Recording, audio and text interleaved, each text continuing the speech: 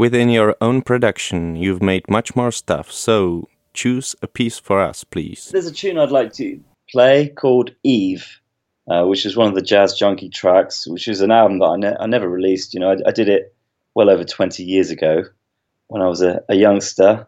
It's just a chilled out little tune with a friend of mine called Adam Lindsley on trumpet, another guy called Colin Ryan on guitar who now lives in LA. A couple of great guys. And I was just at the time trying to blend kind of almost smooth jazz with drum and bass and sort of urban influences, things that at that time I was working on. But you know, I listened to it today, and it's still sweet. You know, it's got a lovely horn arrangement on it, nice chord changes, cheeky little sample which you probably recognise.